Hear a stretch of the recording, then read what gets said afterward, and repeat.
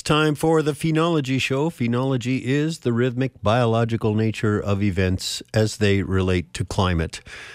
I had a email conversation with Dr. Craig Bowron, who's a physician in the Minneapolis area, and he sent me an email saying that while he was waiting to board the train down in Minneapolis, a swan flew over just barely above head height, kind of soaring down. But he said that beautiful white body against the crystal blue sky was memorable and delightful.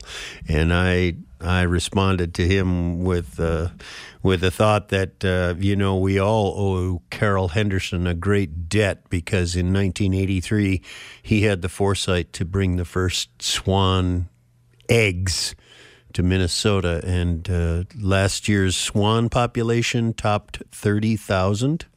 So it has been a rousing success. And you and I and practically all of us have either seen a swan in the sky or seen one, sitting on a calm body of water somewhere. So we owe Carol a debt for that. Dr. Bowron also pointed out that the early morning hours in the Twin Cities were being filled with the songs of the Cardinals, and they were being serenaded.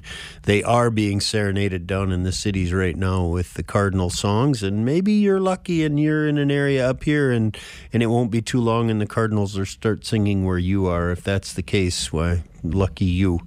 I told Dr. Bowron in my return reply that I was not hearing a symphony of Cardinal songs, but I was rather being treated to a symphony of percussion, in that at least 3 different species of woodpeckers near my home are drumming right now. The downy, the hairy, and the pileated. I have a red-bellied woodpecker, a male, that comes to my feeder every day, and I just don't recognize. I mean, he may be drumming, but I know for sure the other 3 are. So there's this, there's a lot of drumming going on right now, and this is territorial. These are birds that spend their entire lives here in northern Minnesota, and at this point they are working on making the home here in Minnesota theirs, and they're trying to stake out territory so that they can raise a family when the time comes. So listen when you're outside for the pileated, the downy, and the hairy woodpeckers to be drumming on a nice hollow-sounding tree near you, and know that they are busy trying to establish a home for themselves. So pileated woodpeckers and cardinals and hairies and downies, red belly I told you was coming. Couple of notes. The oaks in my yard are kind of holding on to their leaves, have been throughout most of the winter. Probably 15 to 20% of the total number of leaves on the tree remain, and they're falling, a few here and there.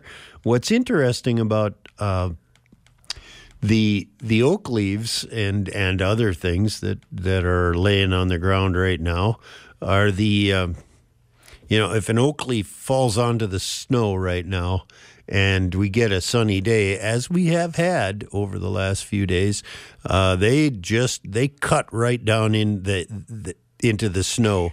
The oak leaf is dark and absorbs sunlight, where the snow is white and reflects it. And where it absorbs the sunlight, it heats the leaf, and the leaf just cuts right down through the snow. So if you're outside wandering around in the next day or two, look at how the dark objects are responding to the increased sunlight, and you'll notice that they're melting their way down and showing you how much warmer they are than the white snow around them. If you are checking out trees and shrubs in your area, in the last few days, I've noticed that there is an increasing amount of melt away from the stems of the trunks of trees and the stems of even little bushes in the forest. The hazel and the dogwoods and those willows are all showing some signs of snow melting back from their trunks because they're dark and they absorb sunlight and they get hot and they melt that snow. And speaking of melting snow, I was out on Friday last week and walking down my driveway, and I came to this spot where there was like a 5-gallon bucket's worth of snow that had fallen out of a Norway pine, and landed on my driveway. And I looked at that and I was thinking to myself, boy, I'm glad I wasn't standing right there when it came down. And I no more than had that thought, and another 5-gallon bucket's worth of snow fell about 3 feet from me, and it raised me right up off the ground about a foot as I was sort of shocked by the closeness of the attack. What is happening there, as you may recall, back in December when we got the snow that really is what's out there now. I mean, it was the majority of the snow that fell through the winter came in mid-December, and it started off as rain and freezing rain. And so in the case of like the Norway pines with those big long green needles, that ice and then snow falling on top of it sort of sealed the deal, and those clumps of snow were sort of frozen onto the branches. And for the most part, they stood up to every bit of wind that we've had since mid-December and not come out of the trees. But this last week with temperatures, I had air temperatures of 45, 49. Bob told us last week we'd probably reach 50. I got 49 degrees and then 46 degrees. So I had 3 days where it was really, really quite warm. And that heat shining on those dark needles of the Norway pines finally broke the grip of the ice that was holding that snow on. And last week on Thursday and Friday, there was a lot of snow coming down out of the trees. So I hope you were able to not be struck by any of that. While I was out walking, I had an interesting encounter with the bald eagle. I have a nest near my house, and I was out in the neighborhood of the nest, and all at once in soars a bald eagle. Now, I don't know if it's the male or the female. I just know it's an adult because it's got a white tail and a white head. And it lands right on the nest, just flew in and landed on the nest. And usually when I'm out there in that area, it might fly by and look at the nest, but it'll see me and go, oh, that Yahoo is out there. I'm not going to land. But it landed right on the nest. And shortly after, within a minute, an immature bald eagle showed up. And I don't know if it was last year's. I know it wasn't last year's from this nest, because their nesting failed last year due to the really awful weather we had in April last year that just wiped out any chance at raising young eagles, at least in my neighborhood. But this young eagle showed up, and the eagle that was on the nest spoke to it.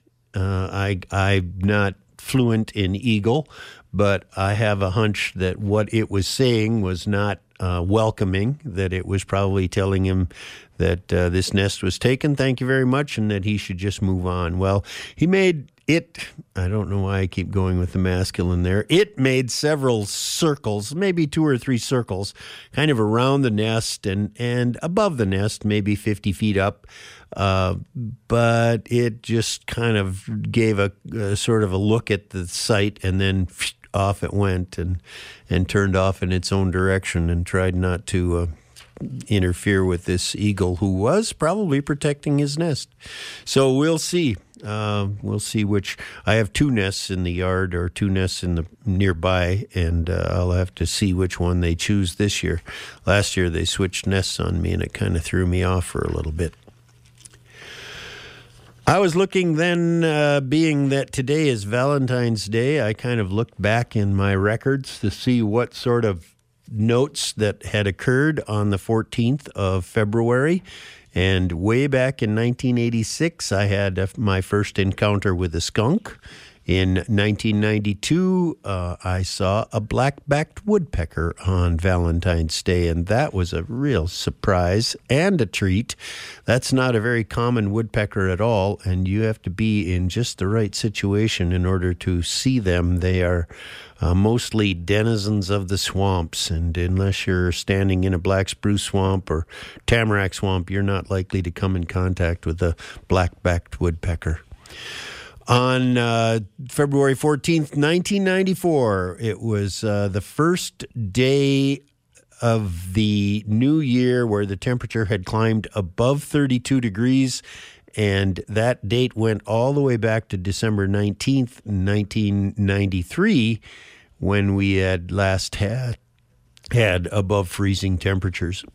In 1995, first horned larks were reported by Larry Olson. Larry, if you're listening, I'd love to hear from you again. If you are an heir of Larry's, I don't know if Larry is even still around, but Larry was my sort of introduction into northern Minnesota phenology. Larry had been keeping records since the mid-'70s, which is 10 years before I started, and he was kind enough to share a lot of his observations with me, including the fact that in 1995, on February 14th, he saw his first horned larks.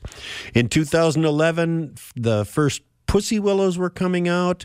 In 2012, on February 14th, I had less than 3 inches of snow on the ground, and 2012 turned out to be the warmest spring that I had on record in all the years that I've been keeping track. Prior to that, 1987 was the warm spring, but 2012 just obliterated those records. And 2021, February 14th, minus 35 degrees. This is just 2 years ago. Minus 35 degrees from 8 p.m. on the 5th of February until 4 p.m. on the 15th of February. We had no temperatures that climbed above zero. So we've had, even recently, we've had some cold weather. And speaking of cold weather, stay tuned. Later this morning, Rob Vanette, research biologist with the Forest Service, is going to come in and talk with us about cold hardiness. That's our Phenology Show for this week.